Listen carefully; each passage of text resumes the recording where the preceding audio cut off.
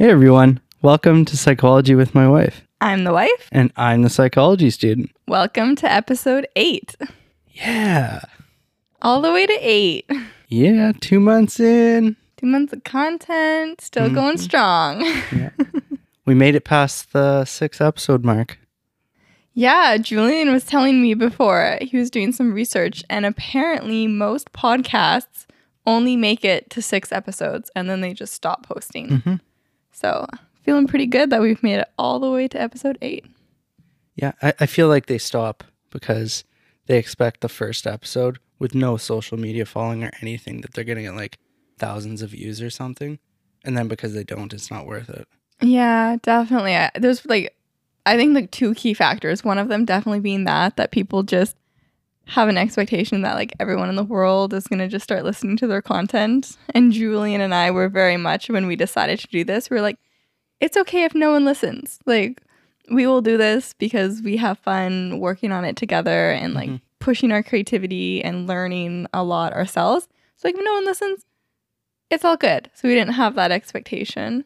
And then also, I think a lot of people just don't think far enough ahead about how much content they can make. Like they have an idea for a podcast, but they only think about the first few episodes they'll do when they get excited and they start doing it, and they don't think like, how far could this go? Well, I've heard a bunch of people that they like, after say 20 episodes, they run out of content. Because I don't know why. I think it's misinterpreted, but they always say on the blogs and stuff you read about that you're supposed to have a niche. Don't have a broad podcast topic.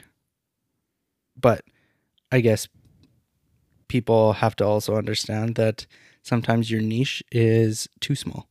Yeah, like there's definitely, you need to have some kind of focus with your content, I suppose, but not like super narrow where there's only so much you can talk about. Mm-hmm. Yeah, like exactly. At least with us, I don't think we'll have that problem because we already have like a list of over 100 ideas and it's growing all the time. We'll just be talking randomly and be like, oh, we need to do an episode on that too. Or someone will say something in a movie. Yes. Yeah, definitely. So, yeah. Yay. I just spoke at a conference a few slick segue. So I was just talking at a conference recently. Hashtag self-promo. Yeah. It was a lot of fun. It was one of the my first panel that I've been on, and it was with a bunch of people all over Canada. I mentioned in a previous episode, directors of some hospitals, some stakeholders in the healthcare system in Canada. We all got together to speak on mental health, especially during COVID, and how it's like become more obvious, and the numbers in emergency rooms, all that, have increased dramatically, and there was already a burden on the system. So now it's relevant, I guess, because it's too far. Yeah, Julian really got to speak about personal experience as a patient along with the other panelists. So it was great to have the ears of all of those, bigwig people to let them know what's going on and what needs to be changed to help make patient experiences better. Yeah. I was joking with Julian about because he got paid to speak at this conference. Like, he was being casual, but like it was a pretty exciting opportunity. And I joked with him that whenever I go to conferences to present my research, I always have to pay them. When a conference, even if they want you to come, like they accept everything and they're like, yeah, we want you, come present your research. Your research sounds amazing. Then they're like, but here's the fee to attend the conference to be able to present your research. So like that's pretty impressive that he's getting people to pay him to come there. Well, I still have to pay to go present my research and make people listen to me. Yeah, but I think I just got lucky that I just fell into the position and had the opportunity. So thankful for it. Luck, but hard work paying off. Speaking of getting paid, I am getting paid in another way, though. One of my professors, Dr. Amaya Perez-Brumer, she is amazing at the U of T, and she has very recently hired me on to help do some graphic design support. And so I have been having so much fun working on that content with her, and she's really fun to work for and gives me lots of space to try to be creative. So I've been building my skills in that area even more. A lot of the work I've done there before hasn't been, or really hasn't at all been, academic focused. It's been a lot of like funner, lighter work with youth and websites and things like that. So it's been fun and challenging developing new skills around knowledge translation when it comes to academic content. So that's been a good experience. Yeah. Like we had a conversation just recently about that. And it's a skill that I didn't even think of, but now that I think of it, it would be pretty useful to kind of like, you can have something relevant and smart and stuff, no matter the topic, but if you don't know how to tell it to other people, it doesn't make sense to them, or it doesn't click with them, right? Mm-hmm. So. Yeah, absolutely. It's a very marketable skill to be able to build, because exactly, it doesn't matter. You can do the most amazing research project, but if you're not able to translate that knowledge, and in my perspective, hopefully translate it in like a really accessible way that people who aren't in that kind of academic niche will be able to understand, and it'll bring value to them, then you've done a really great job at your project. Because if only people who are in this very specific niche and have a lot of prior knowledge are able to understand what you're talking about and what the value is of your research, then I don't think it's meeting its full potential. I agree. Yeah. And you know what? That's one of the goals I have in my future career here as a counselor, is that mental health, it's often hard to even understand what you're going through and stuff. Mm-hmm. But if you're able to process and articulate what is happening to you, you're able to, one, tell other people what's happening. So like doctors, all that stuff. And then two, just like understand what's happening to yourself. Mm-hmm. So I guess in the personal spirit also it works too. Yeah, absolutely. This is kind of getting my mind thinking about social cognitive theory. I won't say too much because I'm planning to do an episode later on where I'm going to talk all about social cognitive theory to Julian, because it's one of the theories I'm using in my dissertation. But there's this element in it called, or a key tenet, and it's called self-efficacy. And so that's kind of what you'll be doing with people by, you know, building their competencies around being able to understand the kind of higher level stuff around their diagnosis and how to cope with it and move forward. You're going to be building their self-efficacy, because self-efficacy is a person's belief in their ability to do something successfully. And so you will be able to build your patients' self-efficacy and help them to cope better and feel more confident and capable dealing with their treatment. Yeah, definitely. Because you know what? I think if you're not building a person up and giving them the skills to do it on their own, you're not really doing your job. They shouldn't need to come to a counselor or therapist to solve their problems. Like, contradictory to what I'm going into, but that should be the big part of your job as a counselor. Well, it's not that they shouldn't need to come to you, but that part of coming to you makes it so maybe they don't, some people won't need to permanently come to you. Yes, obviously they need to come to you in the first place, but hopefully you can build skills in them so that on their own they'll be able to cope and deal with things a little bit more effectively and confidently. Yeah. And have the willingness to do so. Exactly. But let's get started. Yeah, let's dive into this.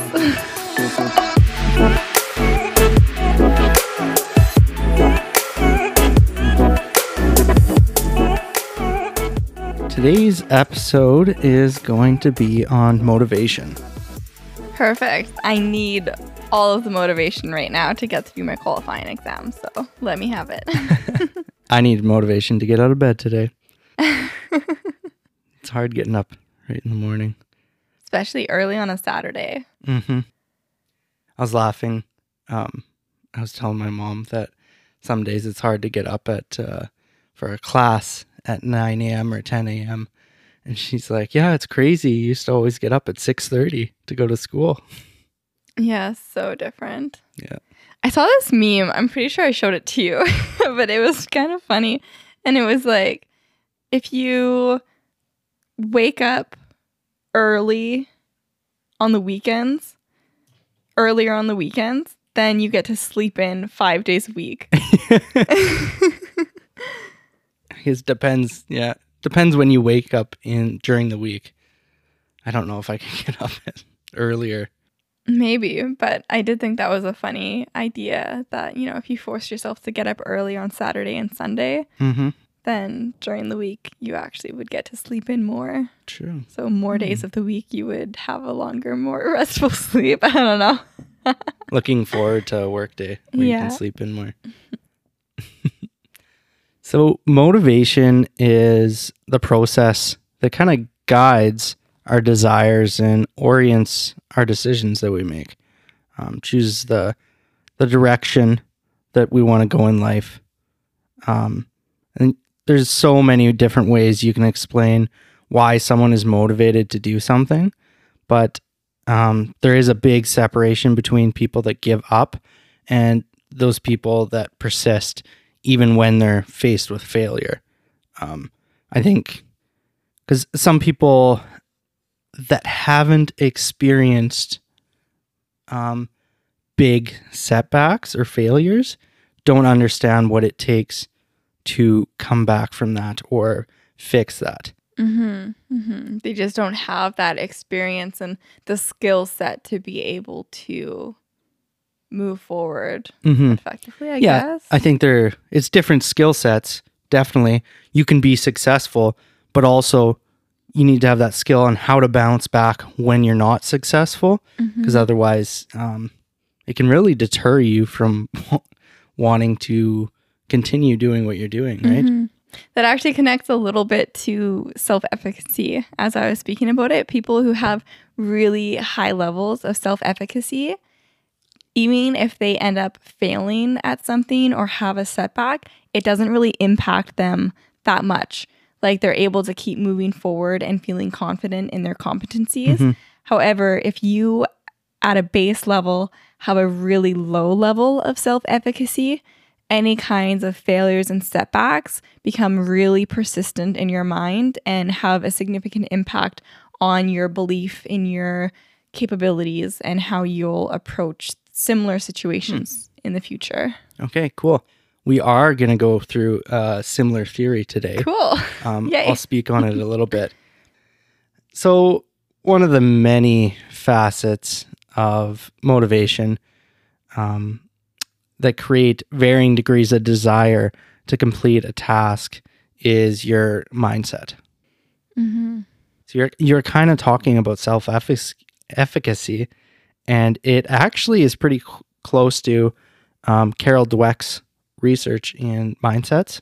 Dweck. Julian's favorite researcher. Yeah. No, I love her book, and I was really excited when your mom had a copy. Yes, yeah. You guys bonded over Carol. Carol Dweck. Yeah. Not my mom. Yeah, not that Carol. No. Although we do love that Carol as well. We do. So the book she wrote is literally called Mindsets. And to summarize her theory, there are two types of mindsets: a fixed mindset and a growth mindset. And these mindsets change how we view intelligence, that it is static or that it can be developed. And static is with a fixed mindset. Or that it can change is the growth mindset. So to put it into perspective, a fixed mindset It has the characteristics of avoiding challenges. So you think that you're good at some things, and that's what you focus. That's what you're motivated to do. And you give up easily on the things that you aren't good at. And you don't think that effort is worth it. You ignore useful negative feedback, and you feel threatened by the success of others. Mm. On the other hand, a person with a growth mindset embraces challenges. They persist even when they're encountered with setbacks. Effort is a way to achieve mastery, and they learn from criticism. They're inspired by the successes of others. And because the person with a growth mindset has these beliefs, they can reach higher levels of achievement. From my experience, even before reading this book, I definitely think I mostly did things from a fixed mindset, and that's who I understood, or how I understood who I was, kind of thing. It's like, I'm just this person that's not good at this, or this is what I'm meant to do because I'm good at it, kind of thing. Is that you might have more of a growth mindset than me. I don't know. I would say you have a growth mindset now. Yeah, I agree. Like, for sure. Do. Like, I think, there was a time in your life where, you didn't have a growth mindset or that self-efficacy, that really motivating belief in yourself and your capacity. But I think at this point, you've done so much self-work and self-growth that you've really built that. Yeah, no, not to toot my own horn, but yeah. I got the growth mindset. Woo-woo! Well, it's a lot easier to look for enjoyment in life, I think, and purpose in the activities you're doing. I think that because I chose to have more of a growth mindset, that I would attempt to do things, but then the reason I would stop doing it is because I didn't have enjoyment from it, actually.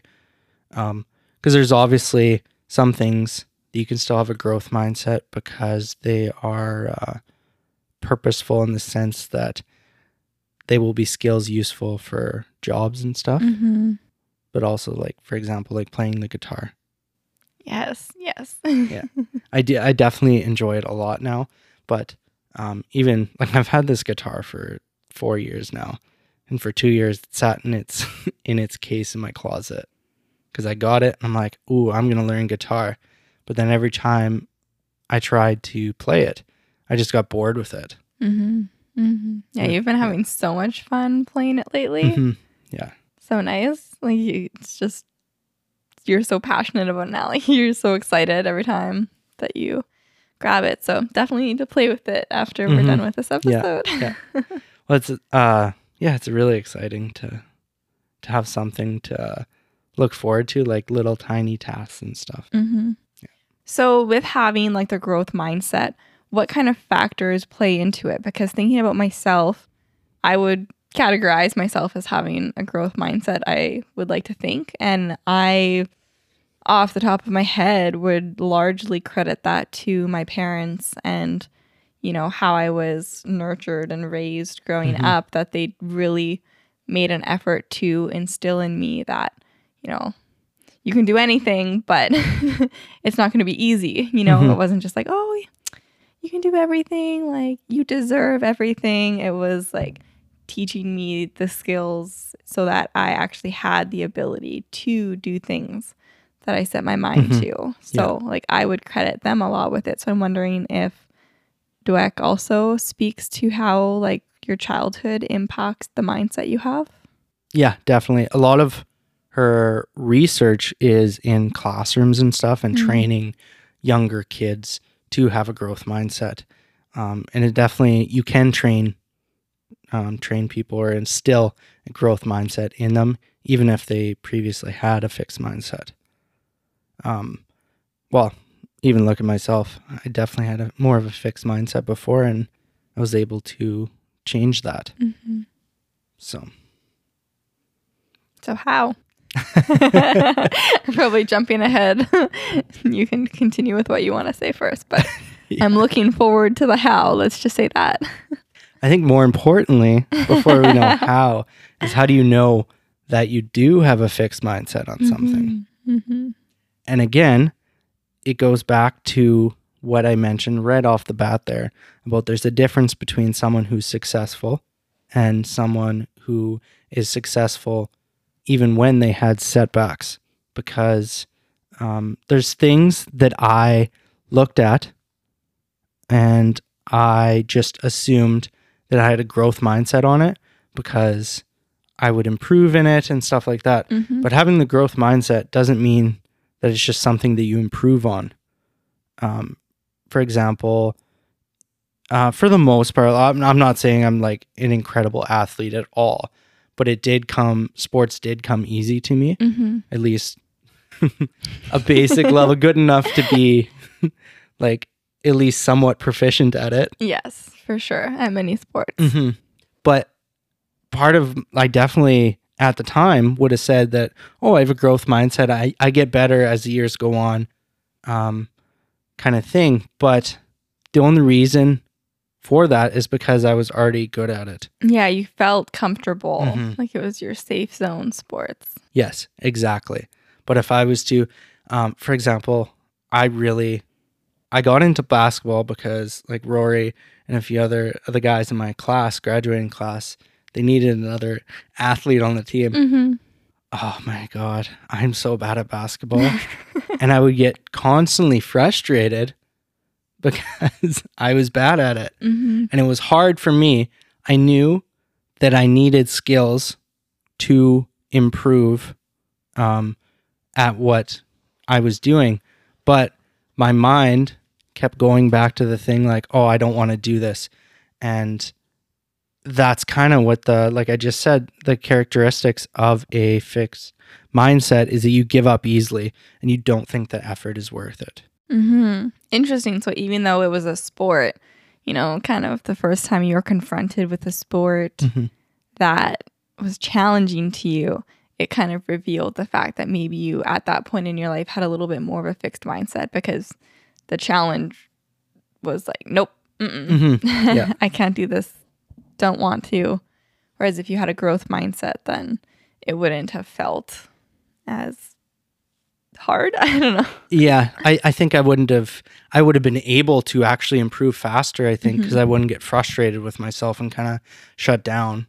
Yeah, you would have felt more motivated by the challenge instead of feeling kind of defeated by it. Yeah. Do you know of anything that you would say you have a fixed mindset with? So yeah. I guess I should say it's not one or the other. It's not this person has a growth mindset, this person has a fixed mindset. Situational? Yes. Some things you do, some things you don't. Yeah, I would say math.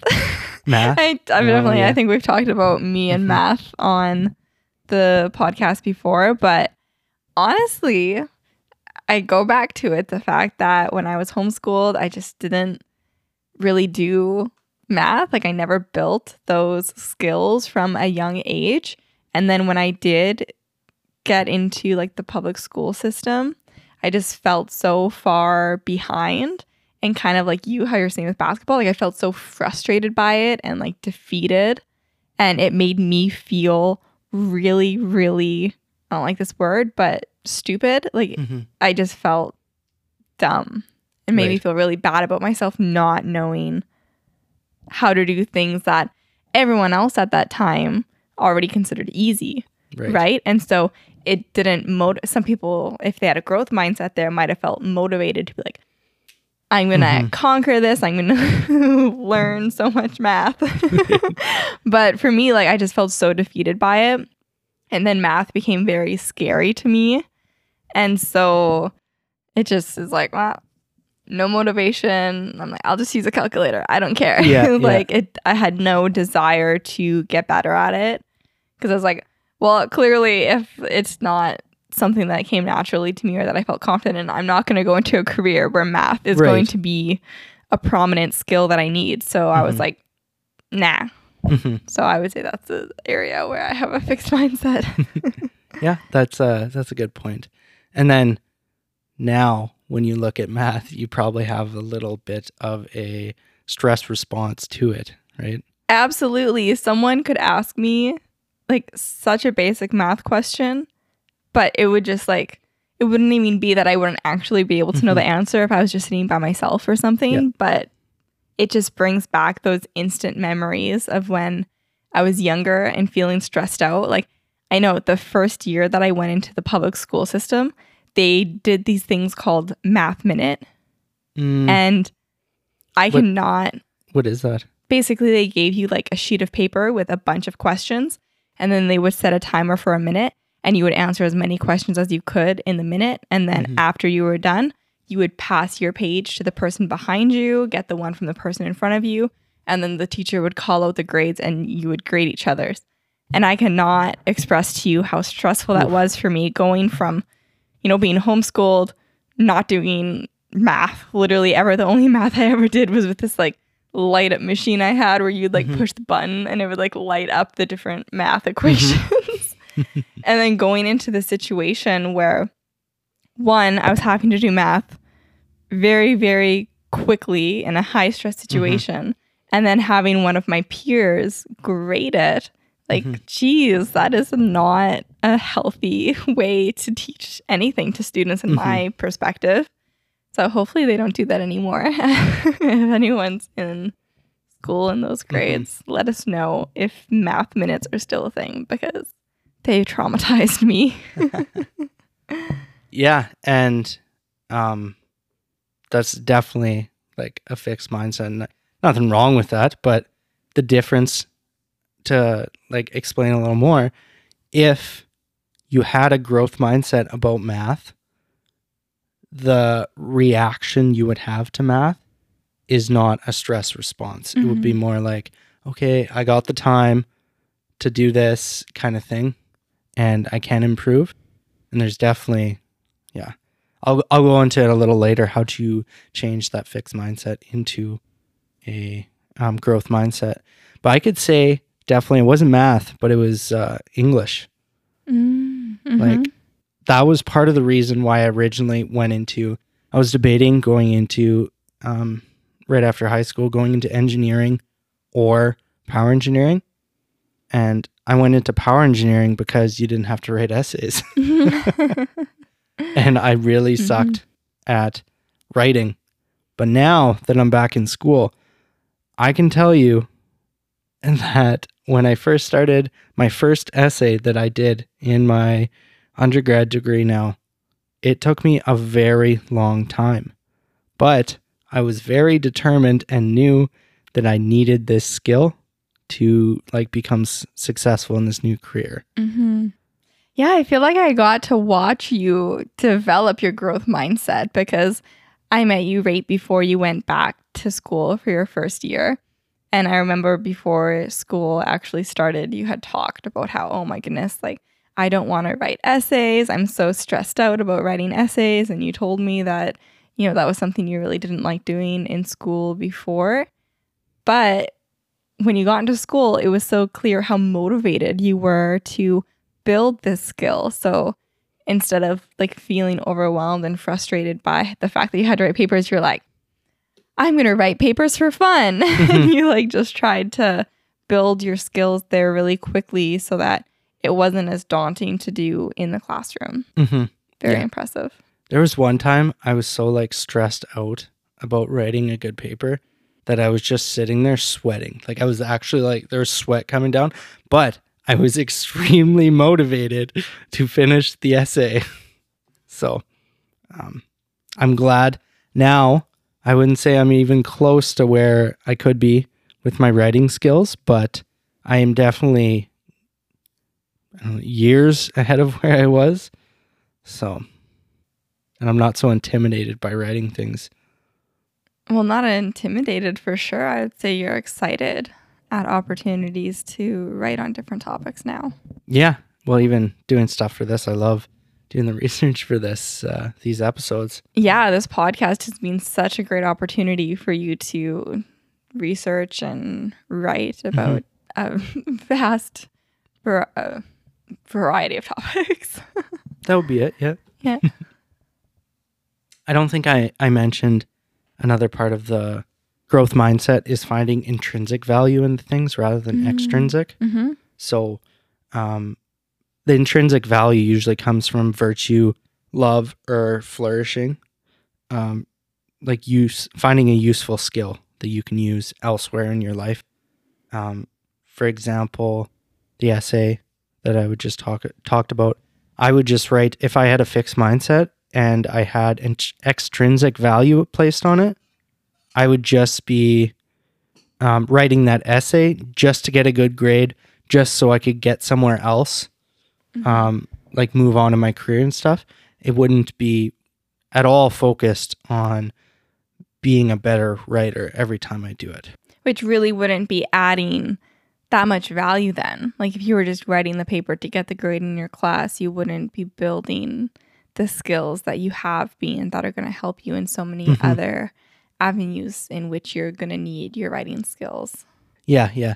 And that's why I think having a growth mindset really alleviates depression, because when you have extrinsic value on everything that you do in your life, when those things don't work out, it's pretty depressing.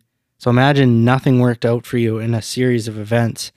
It's pretty hard to not be depressed if that's where you find motivation in your life. Mm-hmm. Yeah, certainly can have a compounding effect. Yeah, because also that extrinsic value, only thing you're motivated by is to avoid punishment or receive an award.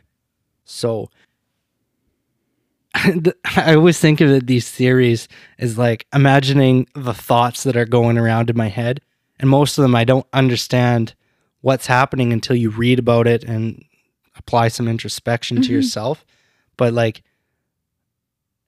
looking back, I can't believe how blind I was to what motivated me.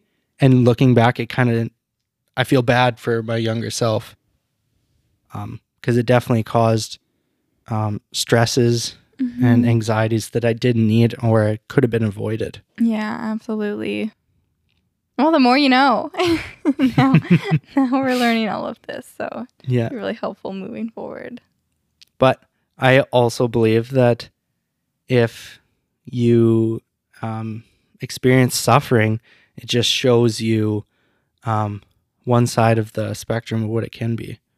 So you understand more about it because you see the bad side first, and then you can also see how you got there and what the good side looks like, if that makes sense. Yeah. Well, because you can help other people, I guess. You can see yourself in other people where they're struggling. Yeah, I think that really just comes into the capacity to which you can be, self-reflective.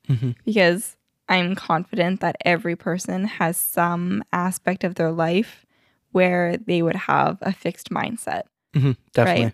But you might not recognize it. Like, for me, I was pretty quickly able to be like, math. Definitely have a fixed mindset there. But moving beyond math, I'm sure that if I thought about it, I would definitely be able to find other areas. But I think there could be some people where if they have a growth mindset that's really predominant in a lot of areas of their life, it could become overpowering in a way or dominating, and they might not be able to acknowledge areas in which they have a fixed mindset, if that makes sense. I'm not sure if what I'm explaining makes sense. Yes, yeah. So you kind of get a delusional in a sense that because you build a blind spot. Yeah, that's a good way to put it. That's a perfect way to put it. A fixed blind spot. Yes. A fixed blind set. Blind set. Good. Yeah. There we go. There we go. And killed it.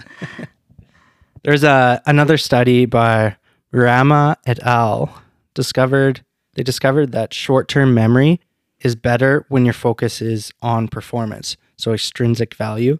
And then your long-term memory was better for those who completed a task with a focus of mastery. When you do things solely just for the extrinsic value, it doesn't even help you later on at all, because your mind just forgets it. Sorry, so you're saying if you're doing it with the intention of mastery, it's better? Yes. The short-term memory wasn't as good, but the long-term, so it sticks with you when you focus on mastery.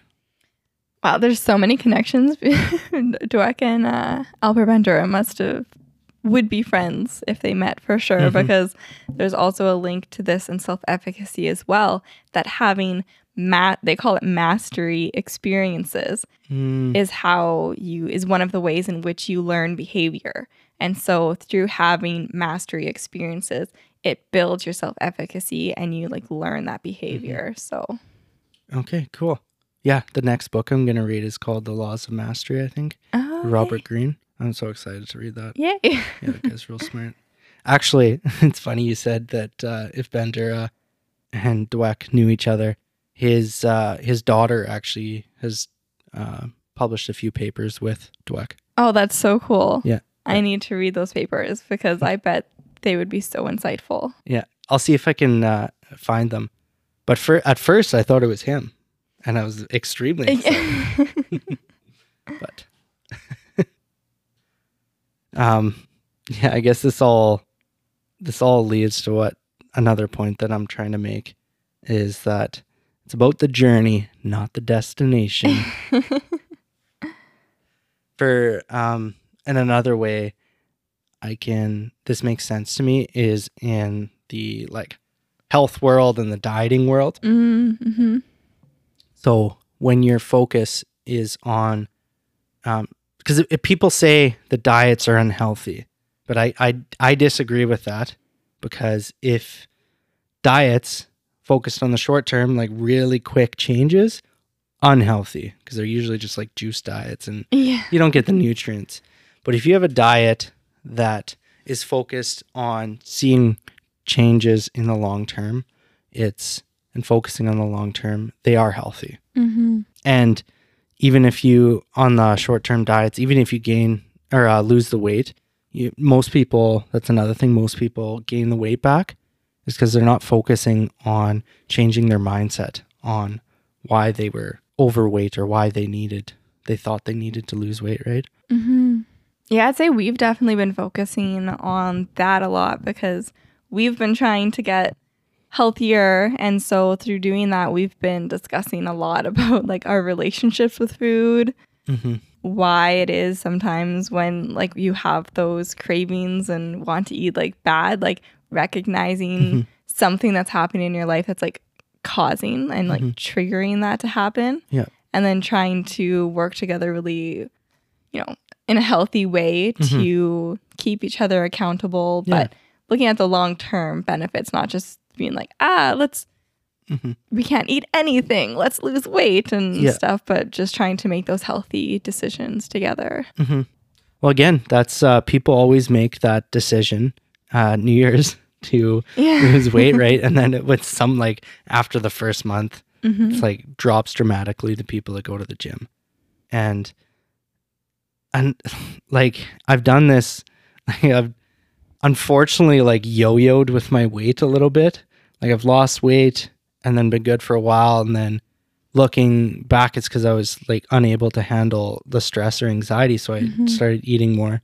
But when I do get in the mood to lose some weight again and get fit, it's much easier when you enjoy the process. Like in my opinion, if you didn't enjoy the process of being fit, like going for walks and all that stuff, obviously besides the fact that when you don't exercise a lot, it's hard to get exercising. You do have to break that like barrier. For sure. But the intrinsic value has to come from like wanting to be healthier, wanting to be a better person, all that stuff, rather than just looking good. Oh, for sure. Because again, looking good, you're not gonna, when you look day to day of what you look like, you can't see the changes. It's after a week's or a month later of consistent healthy habits that you see the changes. So that's why you need to have that intrinsic value. Absolutely. And it just acts as different motivators for different people, I suppose, as well. But like for you and I, like it's not like, oh, gotta be smoking hot, because like no one in our lives is gonna place higher or lower value on us, whether we are a little bit more like heavier or lighter on the scale. Yeah. Like there's no external value to that for us, but really it's about just being healthier for ourselves, healthier in a relationship, and like we have fun doing it together. Like, what? Are you laughing at me? What were you picking at? Picking your shirt? I was looking at if there's any sweat. You're wearing a black shirt. Oh, I can see a little. That's okay. Sorry. Anyways, long story short, the comment that I was making is just that we've talked about like our motivators for doing, for trying to be healthier.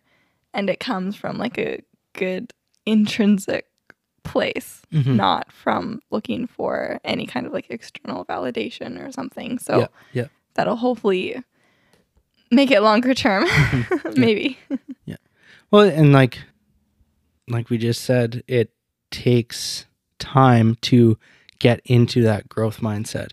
We have been slowly getting there and being more comfortable with the process, but it doesn't happen overnight, right? No. So there's speaking on intrinsic and extrinsic values, there's a phenomenon called the over-justification effect. This is when an external reward decreases a person's intrinsic motivation. So to put it into perspective, think of an activity that you love doing in your free time, like painting, drawing, playing music, or I don't know, say knitting for you.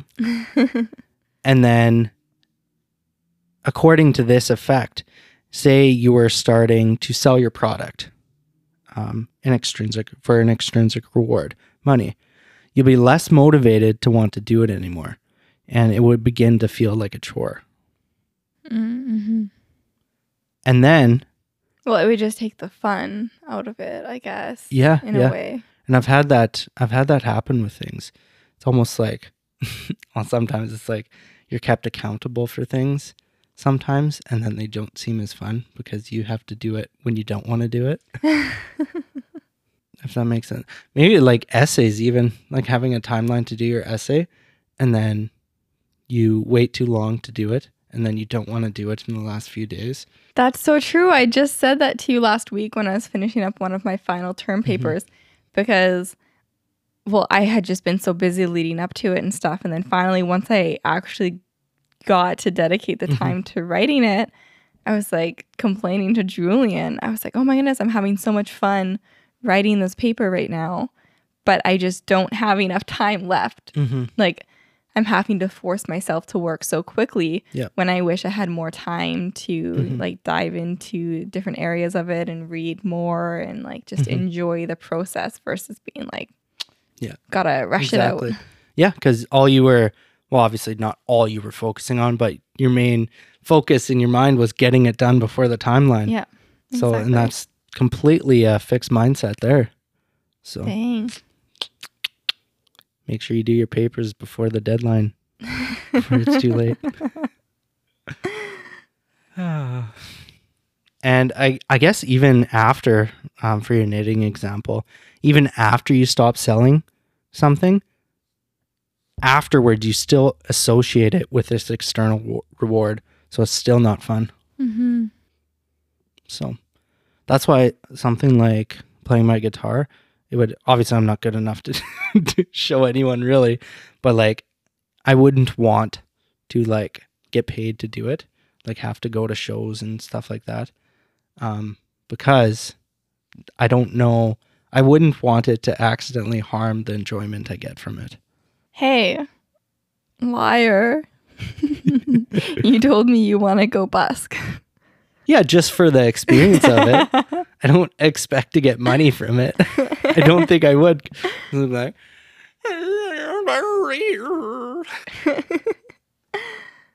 yeah, it won't sound good. Well, hopefully that doesn't happen for our podcast. If one day, if we ever get a sponsor for our podcast, hopefully it doesn't take away the fun we have making it. Because we would love to make money. Anyone out there listening, do you know of someone who wants to sponsor two lovely people who like to sit and talk to one another? We will gladly promote your product if we believe in it. Yeah, only if we believe in it. We won't sell ourselves. Not that type of person. Yeah, and that this over-justification effect, it can also explain why a lot of times you're really excited to start a job. Then after a while, that like honeymoon phase wears off, and you just like, you enjoy the field you're in and all that stuff, but you just hate your job, and it's just like dreadful to wake up in the morning and go to it. Yeah. Well, that's kind of another reason that we pre-recorded so many episodes of our podcast, because we wanted to make sure that we could actually do this and it stayed enjoyable. We're like, we don't want to announce and tell people, oh, we're starting a podcast. And then we record our first episode, and afterwards, after we do all the editing and make the social media stuff, we're like, oh my goodness, I hate this. This is horrible. Yeah. So that's not the case, though. We enjoy it. Yeah, we did the first several podcasts, and holy smokes, does it take a lot of time, but we definitely have had a lot of fun working on it. Editing the episodes, it takes me like roughly, I would say around 8 hours per episode to edit it all. And I don't think, it's not that I don't think, I wouldn't do it for someone else. I don't think. Unless it was... So you'd have to get paid so much for you to feel like it was worth it. Yeah, because I just wouldn't enjoy it, really. But there's a purpose for me doing it for this, because it's like my own project. And yeah. Yeah. And then, so the other thought I had, we've been talking about me playing guitar, doing essays and stuff. I think that's why you should have work interests and personal interests. So then, for two reasons. One, if, say, your workplace stuff isn't going well there, you still have other things to have a growth mindset with, I guess. Because it's easy to, like, I guess it depends on people's temperament, but some people are more pessimistic, and it can easily, that fixed mindset can go elsewhere into your life. So here's my idea that I've definitely been doing it the last few years when I've decided to change my life, is have as many little things that you love doing every day and you like improving on and taking your time and just spending time doing. So then when one of those things doesn't work out, it's easier to bounce back and like look at the overall picture that you still are enjoying life, I guess. Yeah. Yeah, it makes a lot of sense. One of the last things here I want to talk about is sports again. Back to sports. Yeah. Do you think that competition, how does competition affect motivation? Do you think it increases motivation?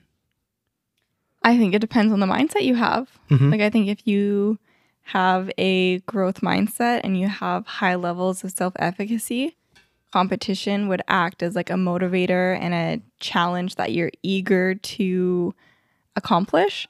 Whereas if you had a fixed mindset and what I also would refer to as low levels of self-efficacy, then any type of competition would be like feel negative. Like you wouldn't want to go against it because it would just feel like you wouldn't have any belief in your ability to come out on top. Right. So I was actually surprised by the results of this research. It has no effect, no matter what your mindset. No effect on motivation and how motivated you feel.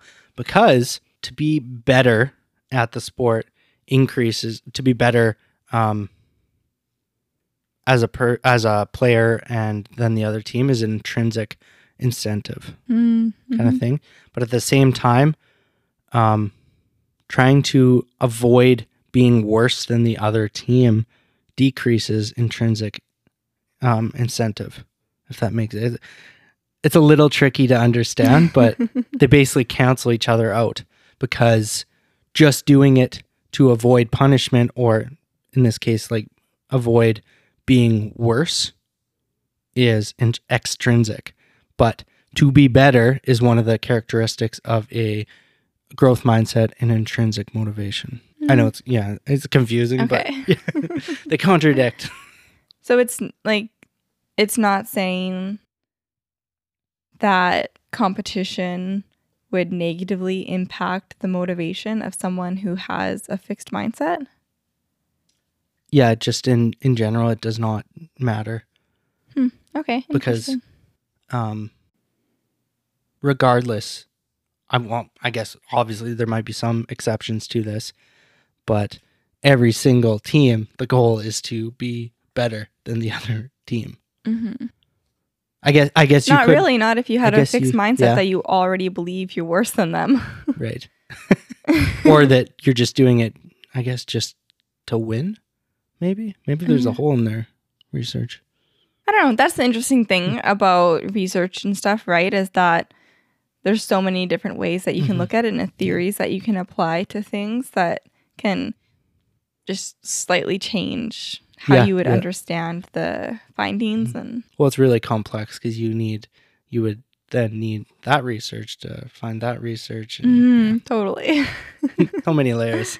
All right. Another famous study revolving around motivation is the Hawthorne effect. And actually, when you were doing your final paper there, I saw it on my screen. Yeah, I was like, oh, okay. She knows what's up. Very relevant. Did you actually look at how it like originated, or did you just know what it shows, I guess? No, I was just using it for the purposes of my like fairly superficial element of my paper. Right. Like 2 sentences on it. So it was actually discovered accidentally. Okay. Yeah, like most research. Well, sorry, not most research, but like Hypotheses? all these like famous ones that everyone talks about. It seems like they're all accidental. It was a guy, Henry A. Landsberger, was conducting studies to improve the productivity of workers at a telephone parts factory in Hawthorne, California in the 1920s. Oh, so it's named after. Okay, cool. So they were testing the effect of shop floor lighting on the production. Interesting. Yeah. I guess someone's got to study it. Yeah. Well, they're got to know what kind of lights you need to use in your facility. They're going to see if people worked harder and more lighting kind of thing. But they were really perplexed because when they dimmed the lights, productivity improved. And then when they increased the lights, productivity also improved. Okay, so was it, just the change in environment. Was it? I don't know. Tell me more. So lighting clearly didn't affect productivity. They tried manipulating the work hours and the rest breaks as well. Every time they made a change, productivity increased. Why? Well, it turns out that every time they made a change, they would be standing above on the railings watching the workers. This led them to the fact that being observed and that their managers cared about their work affected how they acted. Dun, dun, dun. Da, da, da, da. Which is how it was relevant in my paper, because for my project, I'm going to be doing a little bit of observation. And so I was just writing about how a concern when using observation as a method is the Hawthorne effect, that people will behave differently while being observed than if they were just going about their activities without observation. Yeah, exactly. But yeah, that's pretty much the episode. Wow. Yeah, we made it through another one. Made it to the end of episode 8. Yes. Very nice. Woot woot. So if you have any topics that you want us to cover, make sure you let us know, YouTube comment or in the DMs on any of our social medias, or send us an email. I don't know if any people do that still. We would be so excited to get an email from someone. That would be very awesome. Yeah, and if you are enjoying the content that we are putting out, then please consider leaving us a review on whatever platform you're listening on. The podcast is available in video format on YouTube, on all podcast platforms, and we are active on our social medias at PWMW Podcast on Instagram, Twitter, Facebook, YouTube, everywhere. Yep.